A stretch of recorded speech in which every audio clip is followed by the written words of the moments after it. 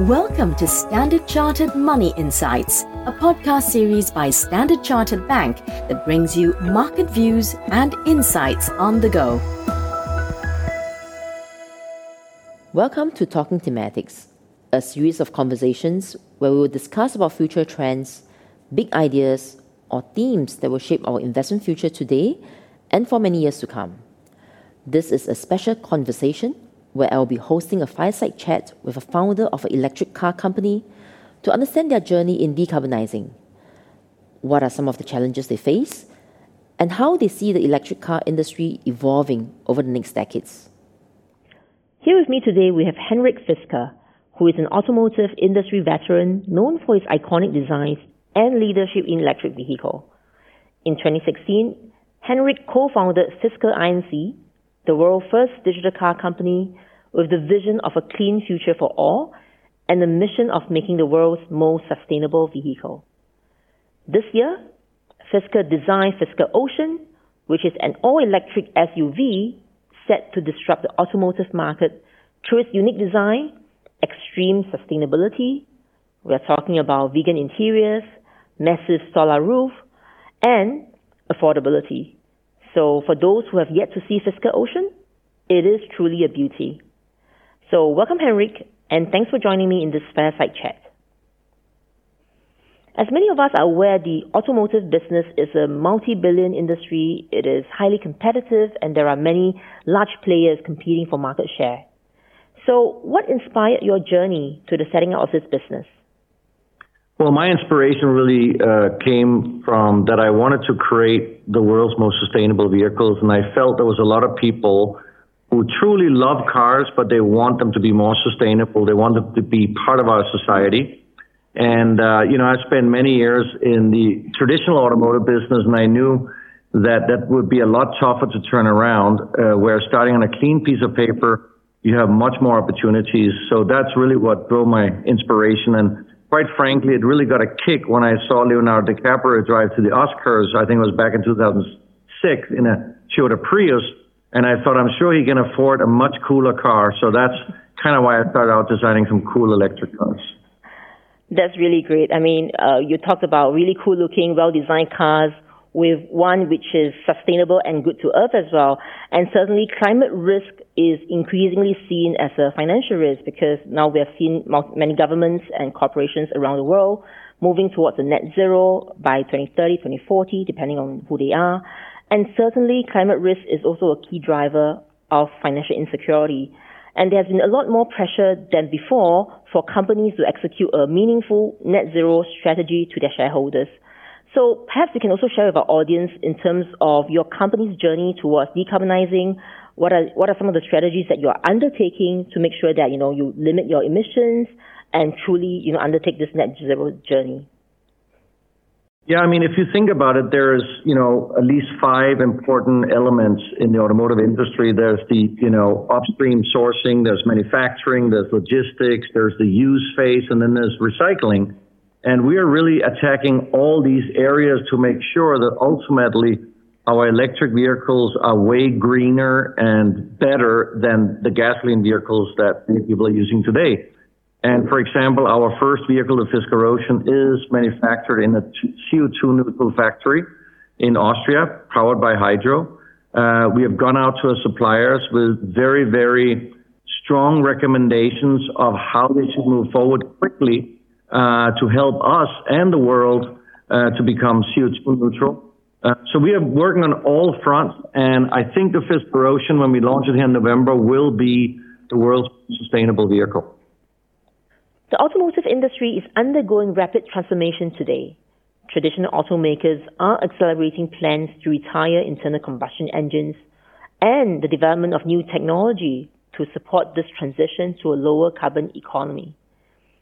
Many people tend to focus on the development of electric vehicle, but the future of mobility is in fact shaped by a much wider ecosystem with the challenges on how to build a cleaner car, to using better, lighter materials, more efficient batteries in this transition to a cleaner future. So what do you see as some of the big challenges to the development within the EV industry, and what keeps you up at night? Well, I think that the entire market is going to be shaped over the next 2 to 3 years. I think in 2025, we're going to see a dramatic change. There will be some companies will have taken a lot of market share. Hopefully, we will be one of them. So the most important thing for me right now is really two things. One is to create desirable product that is super competitive.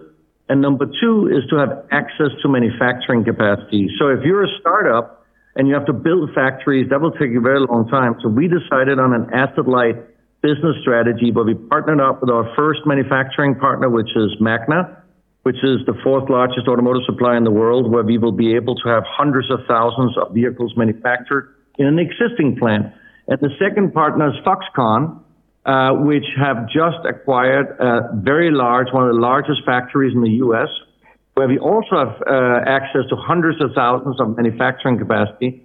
So our aim is to launch up to 4 cars before 2025 to make sure we can take a large market share. And of course, technology, chips, et cetera, comes into play. But by having so strong partners, so far we haven't seen any issues from our side. We have also planned well. We have designed our vehicles in less than 2.5 years, which means all our technology was chosen last year, which means we have the newest chips, the newest technology generally in the vehicle. So we're not so affected by older supply chains to some of the traditional car makers. Well, talking about supply chain, there are many skeptics out there on whether electric vehicle is truly as green as one might expect. Because if you look at the cycle of making electric vehicle, they can be quite pollutive. So if we look at batteries, that tend to be the largest component, and it is also made up of rare earth as some key components to the manufacturing of batteries. And let's also not forget that sometimes the infrastructure used to power these cars is also a key factor in greenhouse emission. So for the skeptics out there, what would you say to them to swing them over to your side? I've heard these, comments for the last 10 years, but the truth is that there's been so much work done in all these areas. I mean, just alone, when we think about mining, mining is mining, and we are doing it all over the world, whether it's for steel, aluminum, cobalt, lithium, and ultimately we have to find ways to do ethical mining. I personally sat on a mining company in Canada, which were all about ethical mining for cobalt. And as it turns out, of course, cobalt is a byproduct of mining today. So we already see that as we move into better mining methods, we actually can do much better when it comes to mining. In terms of the rest of the process to make an electric vehicle, I would say we're in the early stages of electric vehicles. I expect within the next 4 to 5 years, it definitely will be way, way cleaner to make an electric vehicle. We also mustn't forget that it also is about new methods of what type of materials to be used in the vehicle. And then it's about how do we recycle, for example, the batteries. So at Fisker, we have created a flexible lease where we own a car for 12 years. We lease it out to multiple people, and you can give the car back anytime. And in the end of 12 years, we'll take the entire vehicle and recycle it. So that alone is a huge difference to what happens today with gasoline vehicles. And of course, the issue with a gasoline vehicle in 12 years is that nobody's going to want to touch it because it's going to be worthless.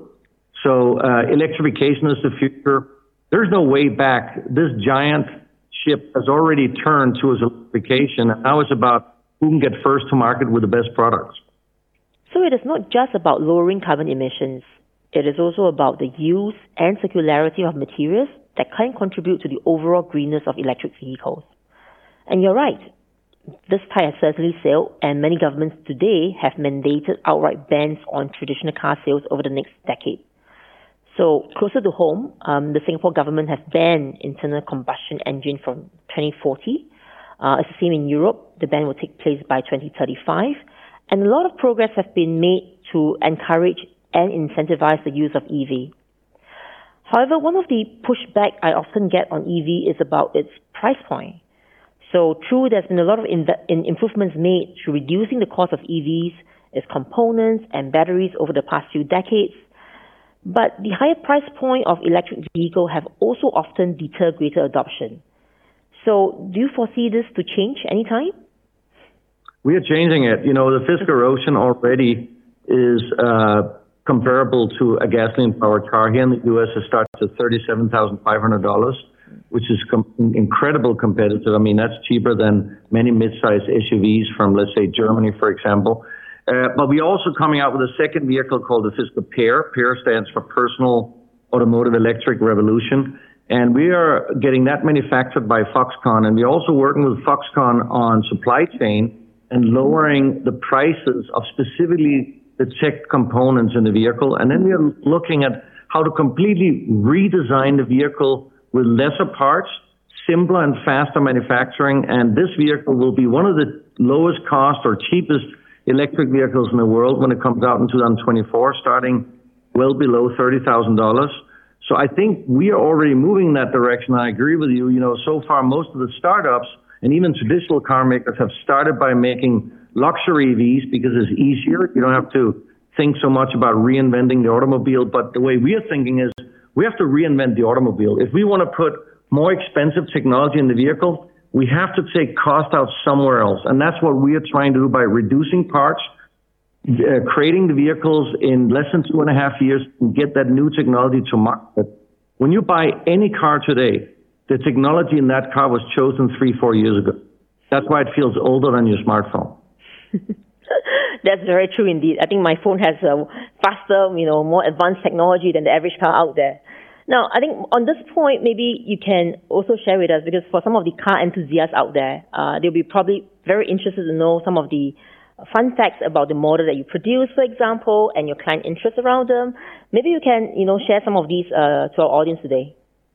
Yeah, so we decided we will only launch a vehicle if we can have at least 3 or 4 features that are either best in class or nobody else has. So, for example, on the Fisker Ocean, we have, for a production car, the world's largest solar roof, which can give you several thousand kilometers or miles a year. We had to actually invent a unique device to be able to charge our high voltage battery and also charge the vehicle while it's shut down, because we think about if the vehicle is shut down, how would it charge? So we had to invent that.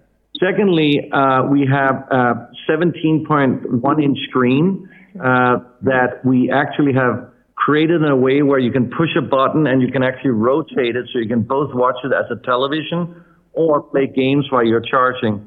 Then we have torque vectoring. I just came back from Italy where I actually test drove on Bridgestone test track our vehicle. And torque vectoring makes you feel like a Formula One driver because it really adjusts the wheels to your driving, so it gives you amazing ride and handling, something nobody else have in our price class. It's normally for more expensive sports cars. And then finally, we have something we call the California mode, which with a push of a button, 7 windows rolls down. So the side windows, which we call doggy windows, which means your dog can stick the snout out and get some fresh air, and the rear window rolls down as well as the roof opens up. So we have created a lot of exciting things in this vehicle that it's more fun to drive.